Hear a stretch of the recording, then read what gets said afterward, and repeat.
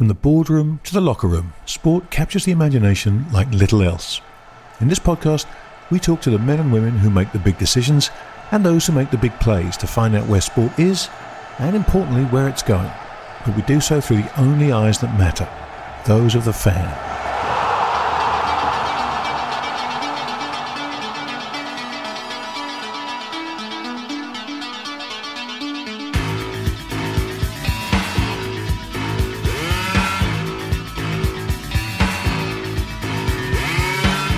You're about to listen to our new show, The Groundsman Conversations, which is brought to you by Sports Digita.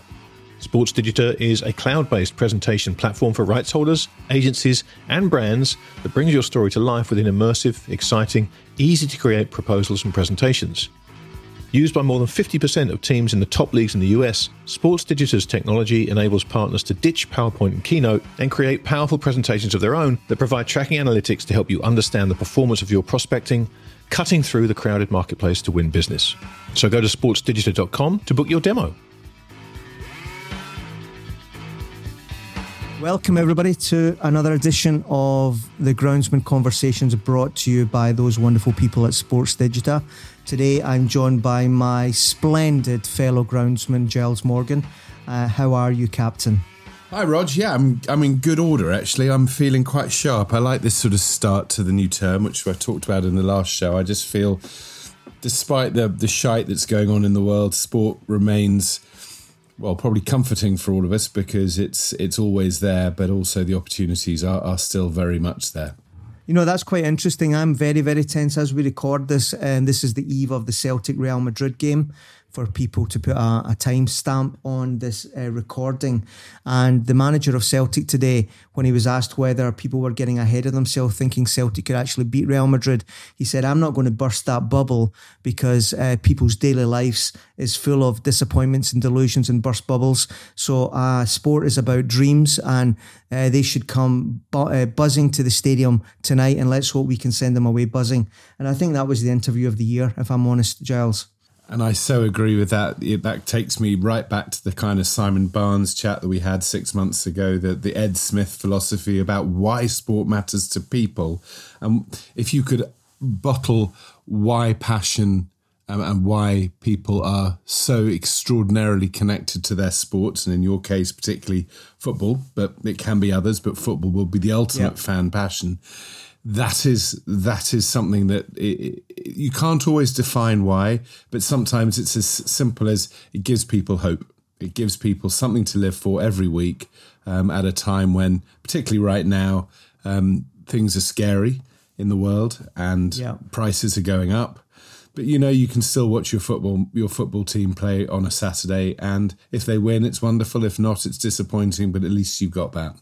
And yet, Giles, given that, you know, that loyalty and that kind of like escapism is so front and centre, we still see sport and sporting clubs and franchises really struggling to know their audience. I know we've been on this for 4 years, but it's not getting that much better, is it? No, and you're right. We have been talking about it and working with some amazing companies who've either been on the show, technology companies, and it's probably because they're called tech companies that people slightly shy away from them because they're using the T word, when actually, if they rebranded themselves as audience companies, everybody would jump on their bandwagon, because actually most of the great technology companies, what they're doing and what they're offering and what they're trying to serve up is either a way to better engage the audience, the fan, or a better way to aggregate and to understand the fan. And the two have to go hand in hand. You can't aggregate an audience, you can't pull together in all the data and information if you don't have great content, if you don't have great, what would be called fan engagement, I guess, by marketeers, in order to pull them in. But if you do both, you create an extraordinary insight into the psyche of human beings who have a lowest common denominator, which is a badge. And that is what certainly my old world of sponsorship was all about, but it's also what investors are all about. And this is not new news, what we've been talking about.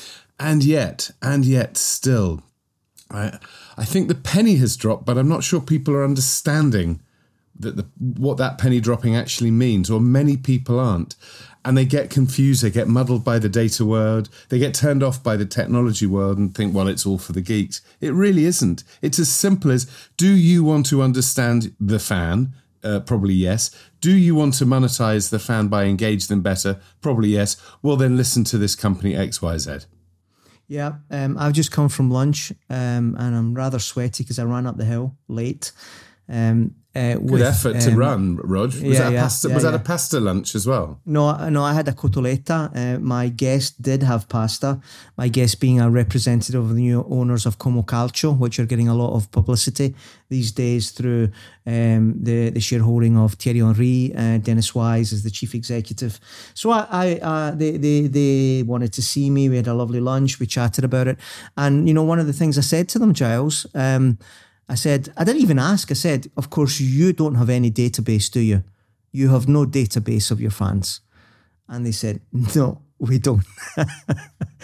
And I said, if you did have them and you did the demographics analysis of them, you would find that most of them were male, 50 plus, overweight, and in the absolute centre of what is called legacy fandom these days. We talked a little bit about what Como's trying to do, and obviously, like any modern person buying a club, certainly not a marquee club, a place like Como, Verona, you need to be thinking about sports tourism. And when you do that, you need to know your client. You need to know not only your client but their wives, how many children they've got, how often they travel, how they like to travel, where they book their hotels. That's how you're going to get more and more of their ARPU. And that's the conversation we had at lunch. But, they've come in and they've bought that, and they're not unique. Every single one, even bigger clubs are like this. They don't have this data. They don't have the data. And one of the reasons that our guest today, which I will introduce now, is so interesting is because, as you said there, he's using content and other tools on fan engagement to get data on fans to pass back to those clubs. I think Lucas von Kranatz at OneFootball is not well understood by our industry. OneFootball as an organisation, I don't think is well understood.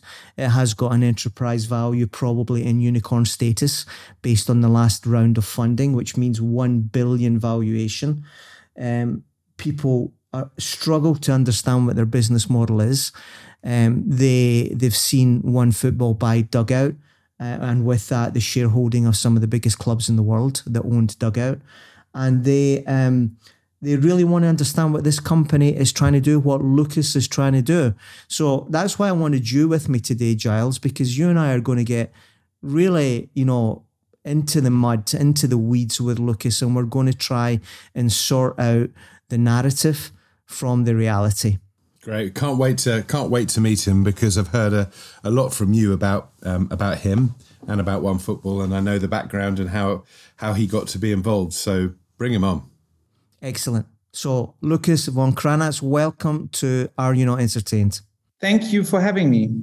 Let me introduce you to my co-host, the wonderful Captain Giles Morgan. Well, Lucas, it's a pleasure to meet you. I've heard a lot about the OneFootball platform, and dying to get sort of stuck into this. What I think you're building is something that many sports around the world could try and emulate in terms of understanding audience and fans. So you've got me at a hello, I think is the expression.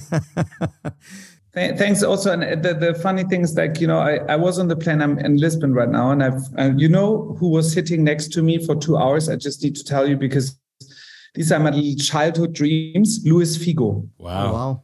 So, and I didn't want to talk to him because I felt embarrassed. But then he was sitting next to me, and he looked at my laptop and he saw OneFootball and was asking me, "What is OneFootball?"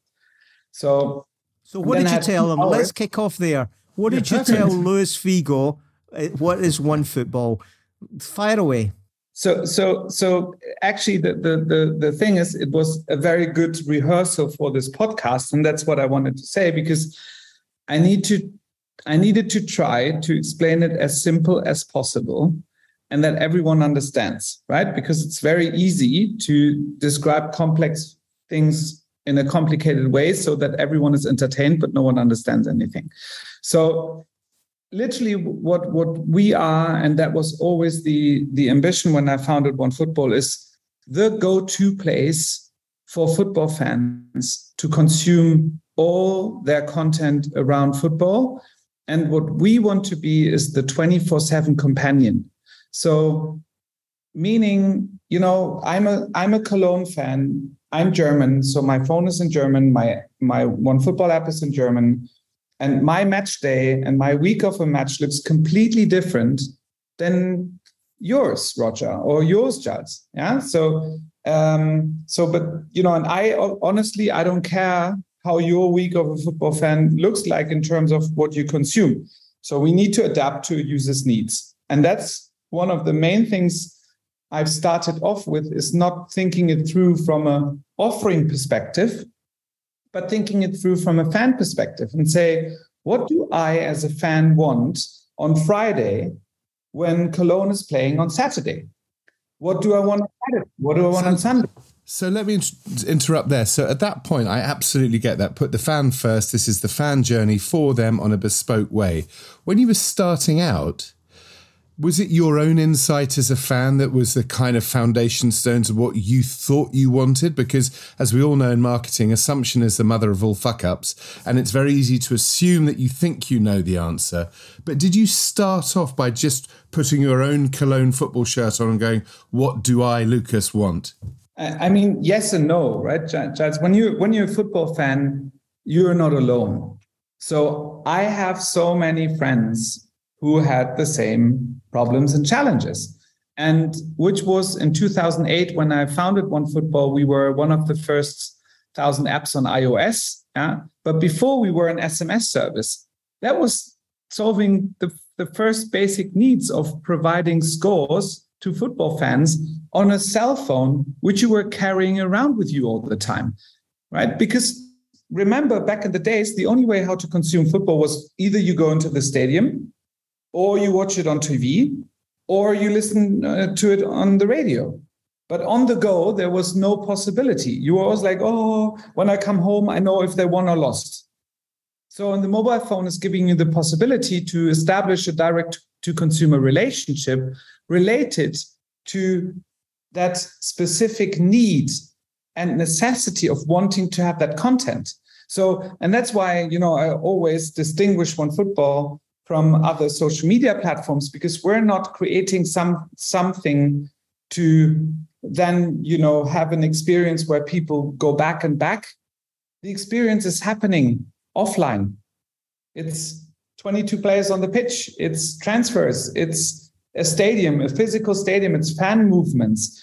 And you want to be part of this. And this is predominantly, what we solved from the first minute, to provide this content as a 24/7 companion. And then you need to have data and stats, lineup, statistics, videos, editorial, news, etc. And that's something which is quite difficult to build when you want to have the full-blown experience around such an offer.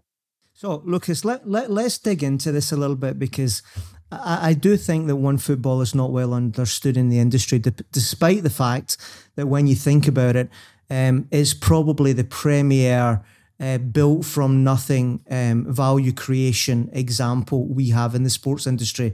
You're currently valued probably on unicorn status. So this isn't Joe Palooka world. This is big bucks. But I believe that OneFootball is both misunderstood and perhaps underestimated. And I think that comes from the fact that in every single market, you have got a slightly different offering.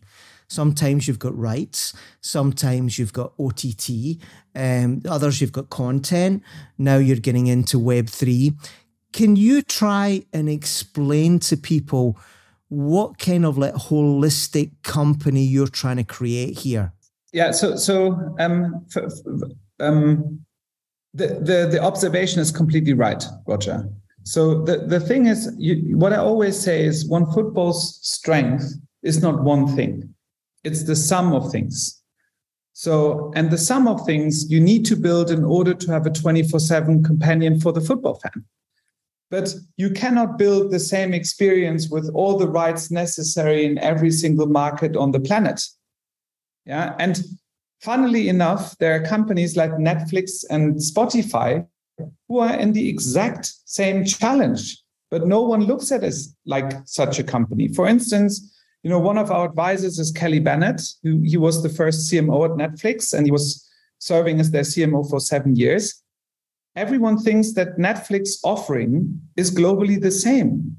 No, it's not. And especially at the beginning, they had to, buy rights on a market by market basis. And the offering was in some markets better than in others. And at a certain point, and that was a funny story he told me, Netflix actually had massive problems and they almost went bankrupt until the point where they decided just to go with everything they have into all markets independently of languages. And then they suddenly found out what the value proposition was in each market. And we're doing kind of an in-between. And what we want to achieve is, in the end, the best experience for a football fan related to his or her needs. Example, you take a Hamburg fan in Germany, that fan is probably served in the best way possible. Why? The Hamburg fan, number one, gets all the data, all the statistics, all the live scores on Hamburg. The Hamburg fan gets all the editorial opinion around Hamburg from several different partners. This is the opinion. The Hamburg fan gets Hamburg official news because Hamburg is a partner of ours, so you serve the official news. The Hamburg fan can buy a single match on a pay-per-view basis where we're partnering with Sky. So for $3.99 in Hamburg, in Germany, this fan can buy that. And by the way, also in Europe. A Hamburg fan can then watch the highlight clips, and a Hamburg fan can also watch on a pay-per-view basis the German Cup matches in partnership with Sky. And from January onwards, a Hamburg fan can also buy the Web3 assets in terms of highlight clips from the club. And additionally, and that's the final experience, a Hamburg fan can play daily fantasy sports on Spitch, where we have the official license for the Bundesliga globally, so for first and second division.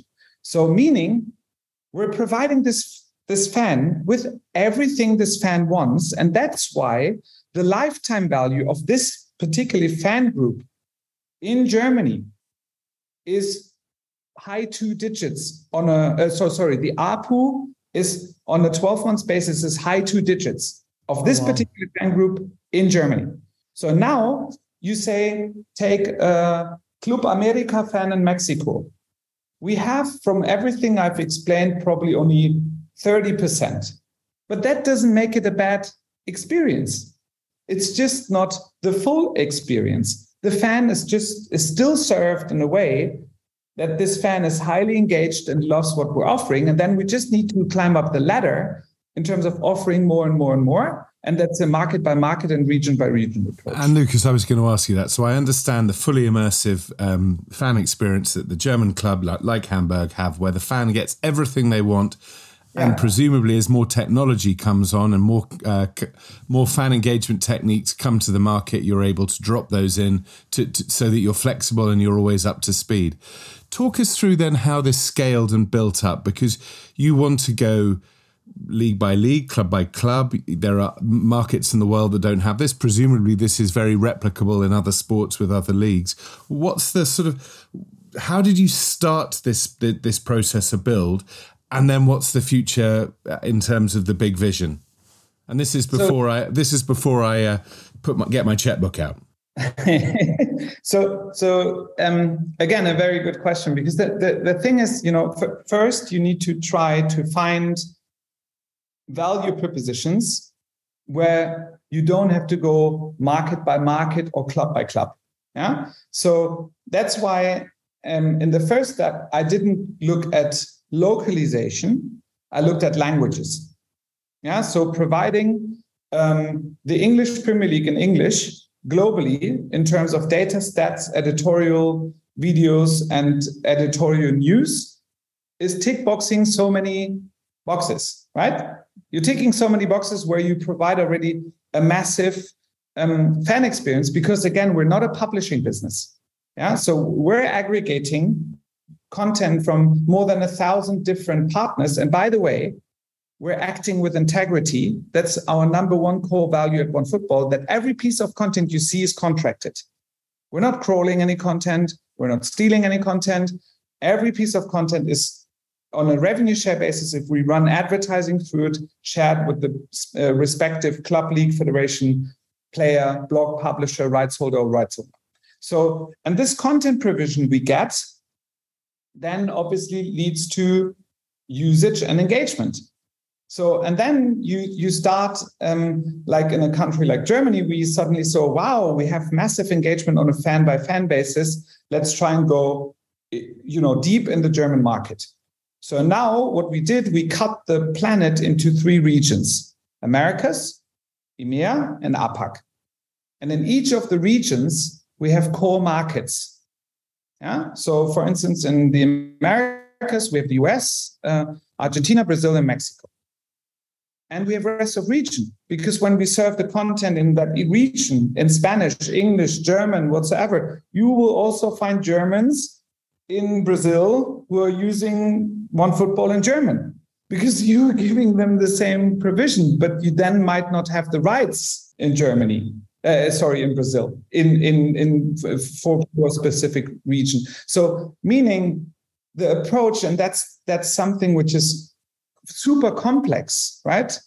But you manage it if you are in the position to operate in a matrix organization when it comes to content, but you have to operate it in a GM organization, so localized when it comes to the business.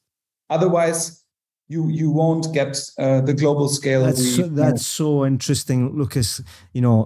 This is the kind of theory you get when you study at business school, how Procter & Gamble run their business and things like that, matrix, as you say.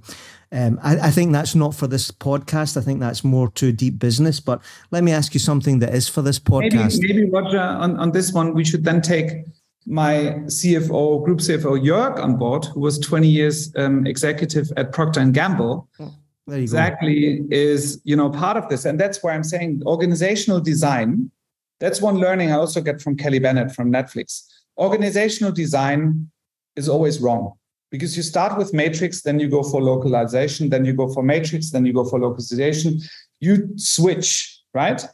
And you constantly switch because the model is then better or worse. And you do switch, Lucas, but you know what the ultimate arbiter is? Profitability.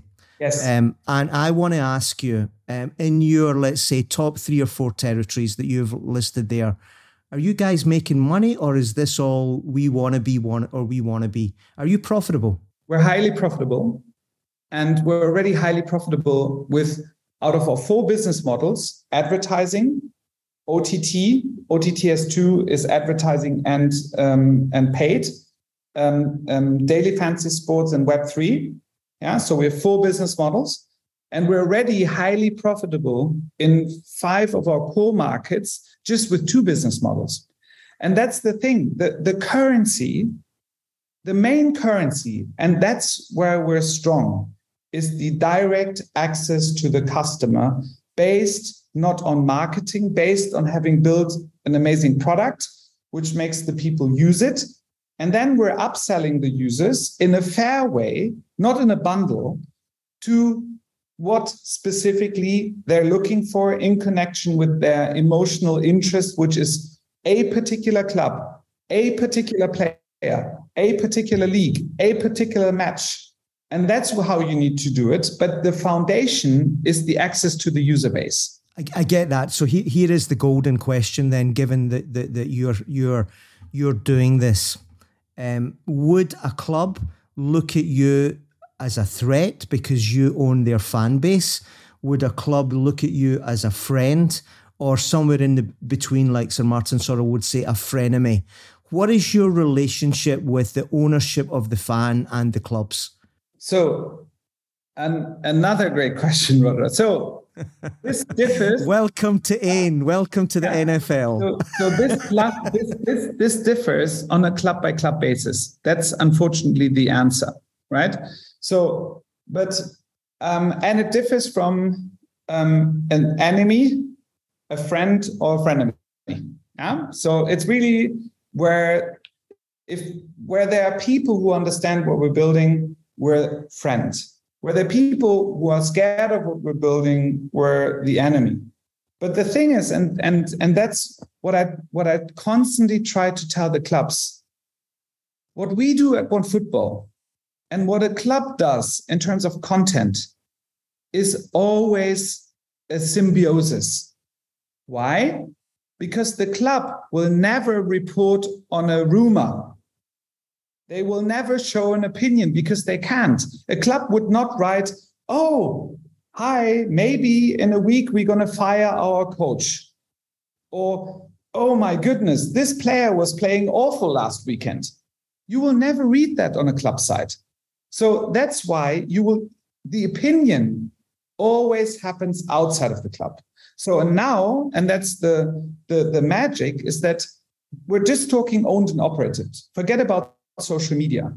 If you take owned and operated, so let's say a fan base of a club, and this is an example, the numbers are not right.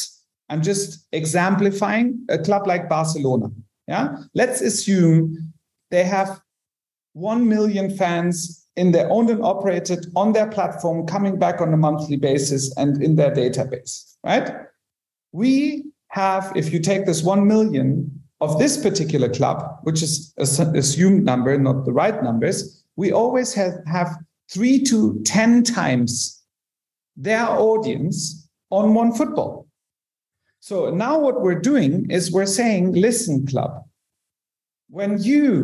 let's join forces. We're happy to give you let's say now with sticking to Barcelona, they have 1, we have 5, just as an example. We're telling them we're happy to give you for free these 5 million customers, GDPR compliant. So in an onboarding, when you download OneFootball, and let's say Roger says, I'm a Barcelona fan, I have a double opt-in, GDPR compliant. I'm asking you, Roger, are you okay with me sharing your data also with your favorite club? By the way, more than 90% of our user base says yes. For sure. So, which is the case? This is not made up. This is the case. Yeah. With marketing consent. So now I'm going to the club and say, listen, I'll give you all these. You give me content. And I don't even want any money.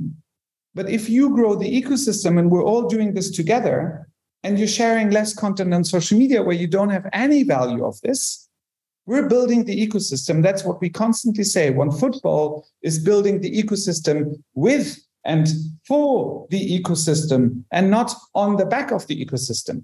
So Lucas, let me ask you this. So in my former life, you won't know this, but I ran sponsorship for HSBC internationally for 12 years. So I was a buyer and people used to laugh uproariously at my jokes in the vain attempt to get HSBC's logo on their football shirt.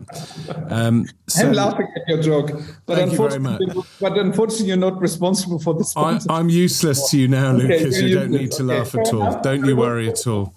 But it's nice to have an audience. I wonder this.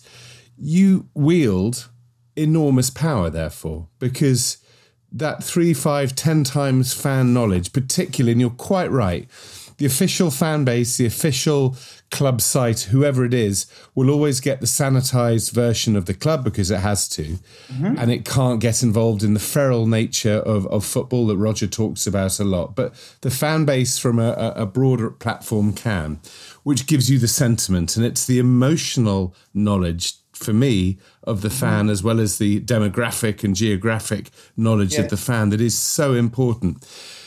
That makes you a pretty powerful power broker to the clubs. And supposing, let's say for the sake of argument, a very major multinational wanted to sponsor a club, say in Germany, because I know that's your sweet spot, and they came to you first. Is there a transactional value? Obviously, you might want them to sponsor something within your platform, but actually they want to go for a team. I mean, you become the kingmaker, don't you? So, first of all, power is great when you don't misuse it. So, and that's the reason why I wanted to, before I answer your question, I wanted to have alignment of interest with the clubs. That's why the biggest football clubs are my shareholders in numbers 12 and the German Football Association, because I wanted to show them that I'm not misusing this power. So, and if you would have been the person who would run sponsorship at the HSBC, you would come to me and say, Lucas, thank you, because we have a product called Boost. So, and what we're doing is that the clubs sell our combined audience on their owned and operated and OneFootball's owned and operated. And we do that, for instance, very successfully with Borussia Dortmund, with Tottenham. We ran amazing campaigns with Manchester City, where the sponsorship people from the club, where we have, by the way, now our own OneFootball people sitting in the clubs and supporting the clubs with that view, where they go to a sponsor and say, listen, to stick to the example of Barcelona 1 million, OneFootball 6 million, they don't go and say 1 million and some random social media hundreds, trillions.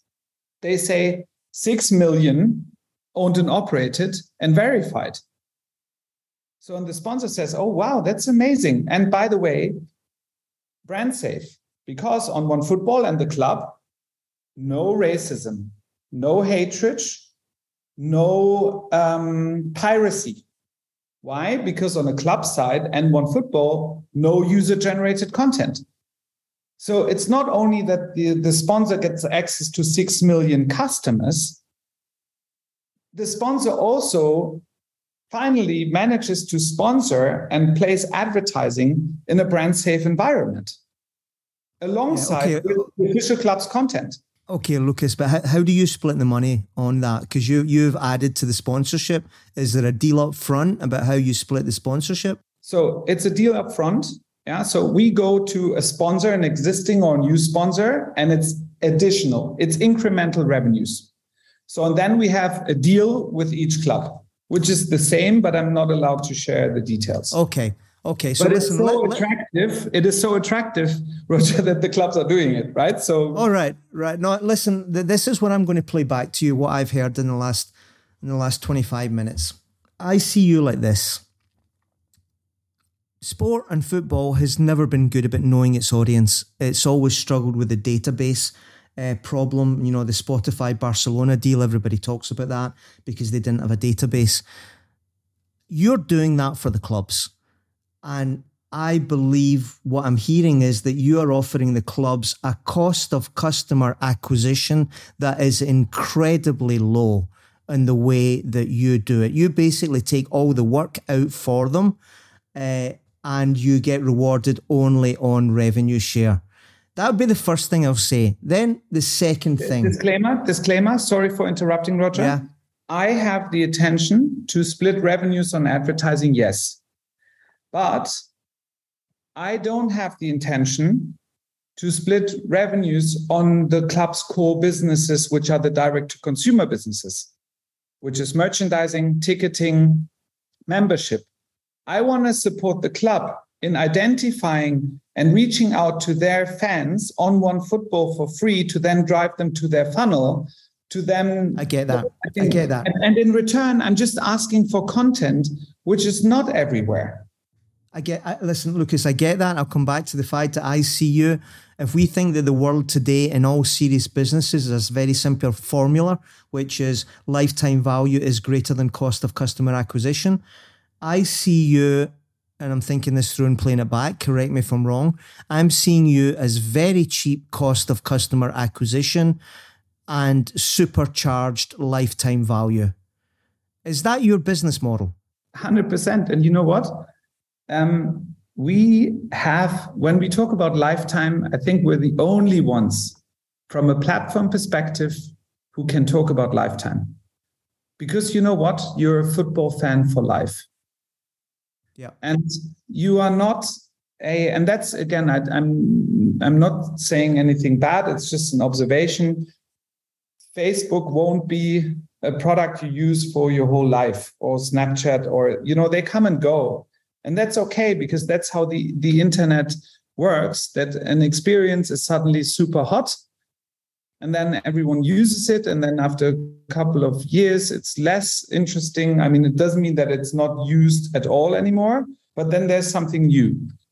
We will have lifetime value of a customer when we provide this user with all the services I've mentioned, because I don't change my love to Cologne. I stick to this club until the last year, to my last breath. So if you provide me with all the content I want, with all the direct-to-consumer offers in a fair way, I'll stick to OneFootball until the rest of my life. Lucas, let me ask you something maybe more and more marketing, sort of brand side, because I get what I get the more than the vision. I know this is a very operational business, and I really do get it, and I really applaud you for everything that you've built. But one of the things that can happen is that fans of anything, but particularly football fans, can get quite anti-establishment. Is there ever a danger that you become so ubiquitous and so big and so much the platform for the world of football that people want to break away because you almost become the establishment? So I can give you 100,000% certainty that this will not happen. Why? Because, for instance, my chief product officer, Ishmael, he was the chief product officer of Ticketmaster before. I said, you are the chief user officer. You are the ambassador of our customers. So, and you will make sure that everything we do is first and foremost working for the user, because I always say money follows the best experiences. If we try to earn money first, we'll never build a great experience. And we will never build a great experience if we're doing it for the people who want to earn money. So we need to build a great experience for the fan. So, and for sure, that's the part where I'm saying our number one core value at OneFootball is to act with integrity. So, and this is, I've learned it from many people. Culture comes from the CEO. Yeah, you can't give that away 100%. to a market. So 100%. That's me. So as long as I'm with OneFootball, I will want to make sure that we're acting with integrity towards everyone, because we're doing it to the ecosystem, the clubs, the leagues, the federations, the players, the blogs, the publishers, rights holders, rights owners. They all get a fair split. They all get the same access. And we're doing that in a fair way. And to the user too, because we are in Germany. We're based in Germany. Germany has the highest data regulations and rules and regulations. And our users are protected that we're not selling their data to third party without consent, because we can't. I would be in prison tomorrow if I would do that. And that's what I'm saying. We act with integrity, and we do it to both sides of the business. And as long as we do that, we will build this platform for the fans. And yes, we will have bargain power and marketing power. But then the question is, do you use it or do you don't use it? But if we misuse it, our users are gone tomorrow. Good point. That's I read over the summer holiday a book about the history of Reddit, and and Dig before that. As soon as you do something strange, the users are gone. But I've got a question for you, and this is going to be our sponsor question. Our wonderful sponsor, Sports Digita, sports presentation company. But this is a really, really interesting question. You're setting yourself out as the hub, the aggregator, the one-stop shop, the 24/7. Up until, today in one point, but 2 months ago in another point, I felt you had a couple of gaps in that. One was fantasy, and I don't know if you've announced this, but you threw in Spitch a minute ago. So you've made an acquisition in fantasy. And the second one, which we'll talk about, I think, at length, is Web3, which, whether many people don't like this or not, it is very attractive. Digital goods, virtual props, emotes, that is where the younger kids are spending their money. I felt you were missing the two of them. So tell me a little bit about your acquisition in fantasy and knock yourself out on the day that you launched the Serie A Web3 proposal. Tell us all about that, Lucas. Yeah. So again, our move into daily fantasy sports was not first and foremost looking at it from a business value proposition. It was about the fact that I believe that if you do daily fantasy sports in the right way, which is, by the way, not the betting angle. So we're not taking the betting angle. We're really looking at it as a engagement tool where people can, for sure, connected to their skills, put down money and then win. But you need to do it in a way that winners are welcome, right? So that's why I love the approach, because, you know, the Klopp family, Jürgen Klopp, they were co-founders of the business. And he's still the face of Spitch. And we cut an amazing deal because the Spitch team and the existing shareholders understood the value of bringing the two worlds together. Because we have more than 100 million users. We're acting with integrity. We're brand safe, etc. So we actually provide so much value to the user. And daily fantasy sports, by the way, is again a very technical term of actually a very beautiful experience. And we're always good when we're just describing technology. Yeah. It's descriptive and you're not taking the emotions, you're describing what it is. So that daily fantasy sports has to be part of our mix. And now what we can tell is we are, you know, probably one of the 5 biggest daily fantasy sports platforms out there globally. If you take the user base, and the numbers are growing. And again, it's the same about OTT, which was our first direct-to-consumer business. Content becomes the currency. We're not selling any jerseys. We're not selling any, you know, physical goods. We don't need logistics, right? So what we're doing is we're giving a content experience, which in this case is called daily fantasy sports, which is engaging users around the football match. And it's a very, very good experience. So now it's about, you know, integrating that more into OneFootball and vice versa. So content meets commerce, commerce meets content, right? I always said that commerce is moving towards content in order to increase the lifetime. Content moves towards commerce in order to increase the value, right? So, and we're actually now doing both, but we have 4 direct-to-consumer business models. And daily fantasy sports is obviously something, you know, where I see it's not for everyone, and that's okay. But if it's just 10% of our user base, then it's 10% of our user base. And we should, and it's our duty to give them everything around football they want to have and they want to experience. So, and the next thing on Web3, where, you know, unfortunately you said no, not a lot of people like it. And I believe, and I mean it in a very empathetic way, people don't like what they don't know. And it's unfortunately a very European thing. If you don't know and you don't like it, you say it's really bad, you know, and then you don't give it a chance.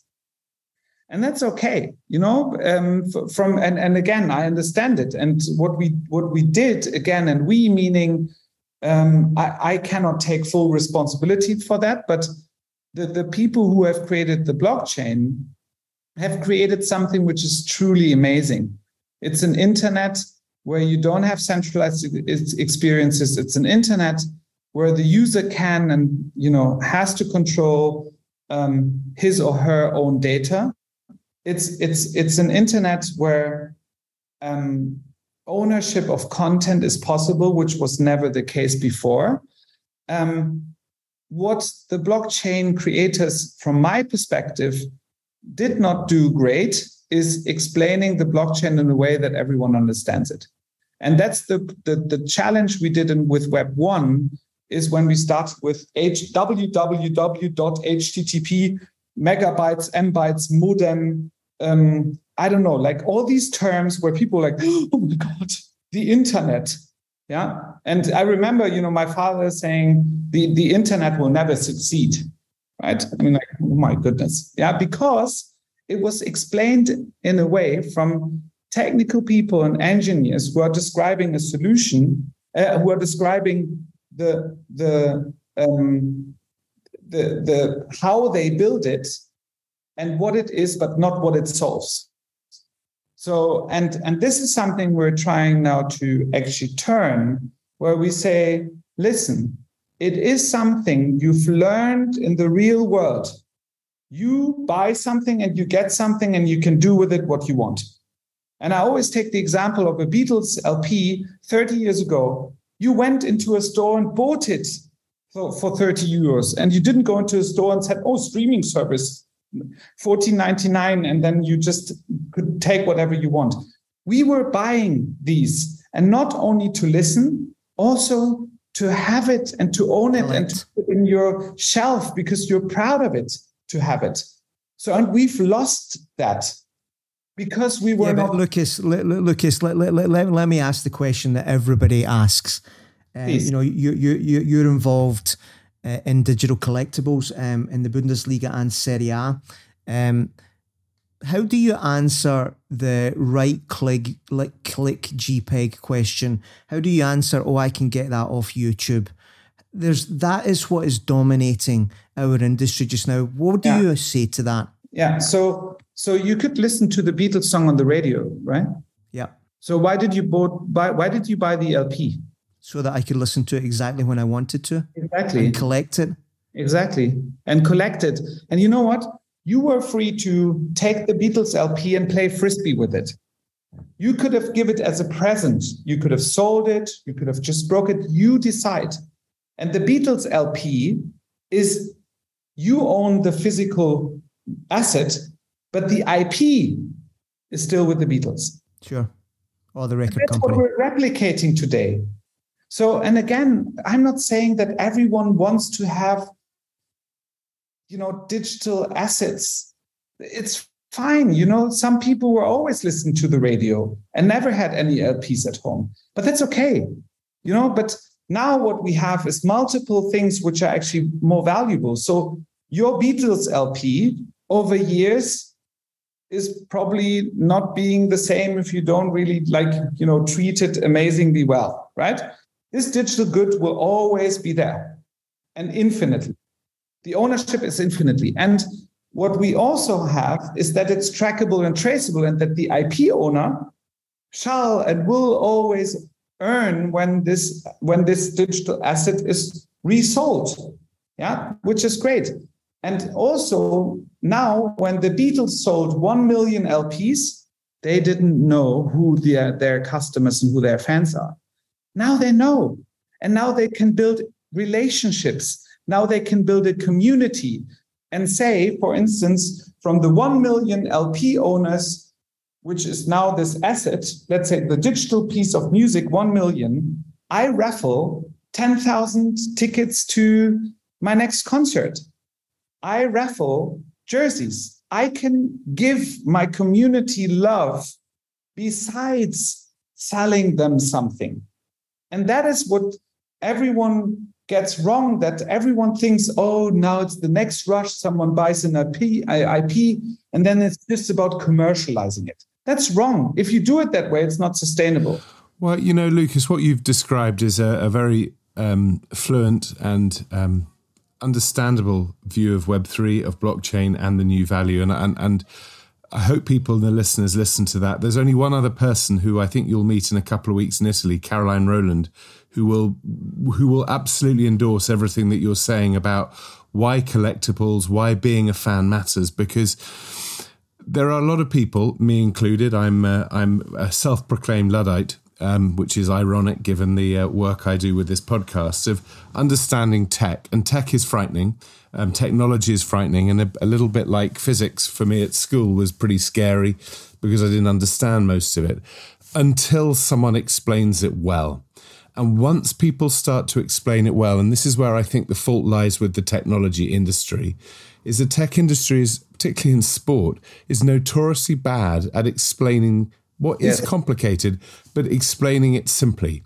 Because what you've just done, and maybe using a good analogy like a the Beatles and an album, which is a very clear asset, which we would all have owned if we'd bought one. Is incredibly important because this is the future, right? This isn't a negotiation. It might not be the future. This is the future. So people need to understand it, but it's going to be people like you providing the translation that makes it less scary. But I think translation, Giles, is something, now in our context, right? In a B2B context. If I need to explain something to the user, I lost. Yeah. So, and I always say the best products are where you don't see any tech. So when you go to our Serie A marketplace, you don't see any NFTs, Web3, blockchain whatsoever. Yeah. The only thing we have, and that's given we're very early in the days of the wallets, is that unfortunately it is not a super easy, straightforward process, but it's actually quite easy if you take into consideration that it's super new, that it's a consumer-facing, user-centric approach to sell digital collectibles to these people. You're more than invited, by the way, to go to Era at OneFootball, both of you, and go through the process. It is, again, not perfect, but it's a great start. And compared to everything else I've seen on the blockchain, it's an amazing user experience. And that's our ambition, where I'm saying, if someone expects from me and from us that we're going to do everything right and build the best product with no technical issues, it won't happen because you need to start somewhere.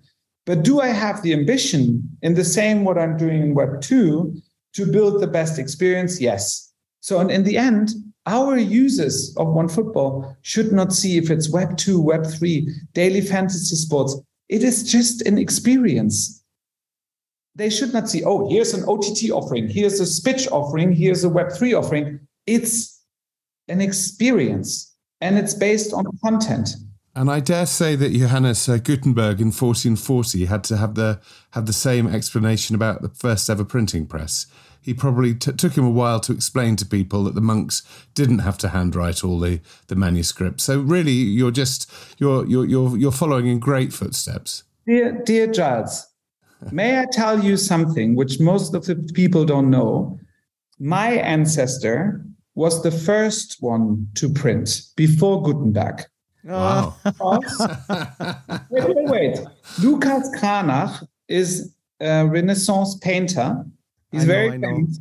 So, and he was printing on their own print before Gutenberg with Martin Luther, the Bible 1,000 times. And Kranach was doing the illustrations. Wow. And Luther translated the Bible from Latin. Listen, Lucas, I've got this phrase that I always believe that people need an edge or a chip in their shoulder. You know, the phrase chip in the shoulder equals chips in the bank. I've now found out what your chip is that your guy didn't get the credit. That was driving you to create a unicorn. He didn't really. I mean, and he was an amazing entrepreneur. And how proud he would have been 700 years later that his it's 600 years later. So, all right, I'm not very good at maths. You go there, there's a printing machine where they printed the first 1,000 books, which was the Bible, not Gutenberg. Wow. Listen, good. Lucas, I've got a couple of important questions before we wrap up, but I think they are important. You're talking about a community. You mentioned 100 million. You're talking about a one-stop shop, brand loyalty, fan loyalty. Mm-hmm. The only other person I see doing that is Overtime. And Dan Porter, you will meet, if you haven't already, in Como. How do you place OneFootball as a brand vision compared to what he's doing with Overtime? And as you know, he's now moving into the ownership of leagues. So I believe that the best brand positioning is where you serve most of the customers' needs. So if you need a brand and a brand value proposition to ensure that, like as a foundation, I think that's very dangerous. So I think a brand and the brand values and the brand purpose can support. But first and foremost, it's about building the best product. So, and what we're doing again, and that was what we, how we kicked this off, is providing the fan along the value chain, along the different business offerings, along all content with the best value proposition on a 24/7 basis. And Lucas, I have a question. As we talked earlier, fan experience, fan engagement, different techniques happening all the time. People are inventing brilliant new things every single day. Mm-hmm. Supposing someone has a brilliant fan platform that could be universal to every club, and they come to you because you are the universal aggregator. How does it work then? That they may have something that every club may want, but you can be the conduit into them. Is there a model there? Can you tell me which one that would be? I haven't invented it yet, but I don't have any forebears. All my forebears were Welsh farmers, unfortunately, so they're no use to me at all. But I just wonder if in the future, in a year's time, some brilliant technology comes out of Hong Kong. I'm making it up, but absolutely connects fans in the right way. That would be is that something that you can entertain and bring in? Because your value is distribution.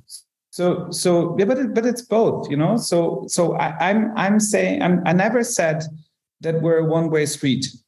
So I just say I don't want user-generated content. And what we'll definitely do is, for instance, one of our products we're building. It's actually today we've launched our CCTV app, so that we're available on big screens. Is that imagine an experience, and that's where I say I'm not giving you my product roadmap, but imagining an experience where you buy a live match for, let's say, €5. Yeah. So, and it's Cologne against Bayern Munich. So, and I can upgrade the €5 to €10 and invite 5 friends. And I'm going to invite 3 Cologne fans, my friends, and I'm going to invite 2 Bayern Munich fans, my friends. So then you see this, what we have is a Zoom call with 6 people in there, 3 against 3. Give them a watch party. Give them a chat room. In the middle, you see the match. On the left-hand side, you play pitch. So that's okay, right? And that's why I'm saying that's fan engagement. It's one-to-one, one-to-many, many-to-many, but in a controlled way. The challenge just today is if you give in an uncontrolled way, many-to-many, then you get racism, piracy, hatred. And no one can control that. And the thing is, you already, if you want to have full control on social media, already when people are typing, sorry for using one word, asshole as example, when they're typing already, you need to take that word down. But that's impossible, especially when you have hundreds and hundreds of million users. So fan engagement, we will allow for. And to your question, I believe this platform should not exist if we do everything right. Yeah. Okay, Lucas, last question. When you mentioned games there, your policy, your strategy so far on rights has been opportunistic, and I would say, like many people, not wanting to put down big money in the old traditional way. Going forward, as you say, you want to have the best fan experience for everybody. Is that a Rubicon you're prepared to cross sooner or later to buy serious rights? But that if I may say, Roger, that's the wrong question to ask. Okay. Because the right question to ask is, what makes sense in which market related to which audience? So, and I tell you, if there's, for instance, a right which is perceived as the best right, let's say, and I don't want to name any leagues or so, but let's say there's one country which is asking for one league in one country for 1 billion. And I can do the simple math. And I tell you, I won't be profitable. Do I need to spend this 1 billion for 3 years? So 3 billion plus marketing production, where I end up at roughly 4 billion, when I know I'm not profitable. And yes, I might miss out these 5 million fans. And I'm super sorry, dear fans in this country related to this asset, that I can't provide you with this piece of the experience. But if I would do it, I would sacrifice it for all users because I put my business at risk. You see, I think that's the absolutely the best way to end. I think in that last answer, there's a great lesson there. We've talked about it many times about this world is becoming now one where people are going to have to justify return. They're going to have to justify the cost of rights, the cost of programming, the cost of content. You've heard a guy running a $1 billion business tell you that he will say no if the price doesn't work for him. So exactly, and maybe just to add on that one, Roger, because that's important. People say, "How many users have you got?" I should always ask, in which country? What's your engagement like? In which country? Are you profitable? In which country? Because the thing is, if you look at a business like ours, with all numbers accumulated, you're looking at a business from the wrong way, right? If you look at Netflix or Spotify or these businesses, they have markets where they're not profitable. That's why they're still losing money, because they're growing. So, but meaning when you've proven in 5 different countries with complete different cultures that your business model works, then you get number 6, number 7, number 8. But then I'm not stopping investing in countries like India and Indonesia. We have massive fan base, but I can't monetize them now. Yeah, Lucas, that is amazing. We're going to wrap up now, but I think everybody has been absolutely enlightened. I'm delighted that I've hit my objective. My objective was to give a little bit of clarity to a company that I think, as I said at the start, has been misunderstood. I think there's a lot of key messages that come out of that are very, very clear now.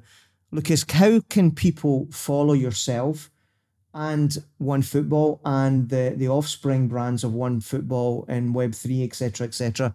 Give us some ways that the listeners can get in touch with you guys. So I don't want to build a cult around the person. So I'm luckily the one running it. So if you follow me, you except for LinkedIn, you won't get anything from me because I'm a very private person. But if you want to see what we do, just use OneFootball, right? And use the product and use look at our marketplace, which we've just launched around Web3. So and that's where you can see what we do is when you experience OneFootball. Absolutely wonderful. Lucas, thank you so much for your time. I know you're an incredibly busy man. This is the day that you launched in Italy, so I can't tell you how grateful that you've taken a part of your day-to-day of all days to dedicate to Are You Not Entertained. Thank you so much. Sure. And Lucas, from me, thank you, because you have given me, as this show does, I feel very privileged, is that I get to be a host, but every single show I get educated, and you have absolutely accelerated that for me. So thank you. Thank you, sir. Yeah, thanks also, and looking forward to seeing you soon in Como. It's going to be wonderful, and thank you for everything about that. Thank you. Take care, Lucas. Wonderful. Thank you. Bye-bye. Bye. Bye. Well, I think that went well, Giles. Well, it was very good. He kept it simple. He kept it very, very clear about what his business is doing. But for me, it opens all sorts of thoughts in my head, which I'm sure we'll be discussing at length at the Sports Summit in Como, which is about the future of sport. You can see OneFootball growing and growing at the rate it already is. But what price won cricket? What price won rugby? And rugby, my God, it needs new revenue streams. Well said. And there are probably many, many sports that could borrow that model, or maybe he'll just diversify into other verticals. So that was a bit of a masterclass. It was, for those, I think our listeners are very often mired in the sports business of our industry. And that is very much, for me, a crystal balling of how the future may well look. Wonderful. Let's wrap it up, Captain. Thank you, as always. Thought it was an excellent chat. Contributions were great. Let's wrap it up and tell people how they can find us and follow us. Well, they can find me at Giles Morgan 71. That's it. And I look forward to hearing from people. And of course, it goes without saying, please review these shows. It does matter to us. And we also want feedback. And if people don't like what we're saying, if they think that one of us is being obstreperous or dull, do tell us and we'll probably ignore you. And on that note, you can follow me same at RPM. They'll never tell you to bugger off, Rog. RPM ever. Como as in the lake. As in the lake. Cheers, Rog. That was fun.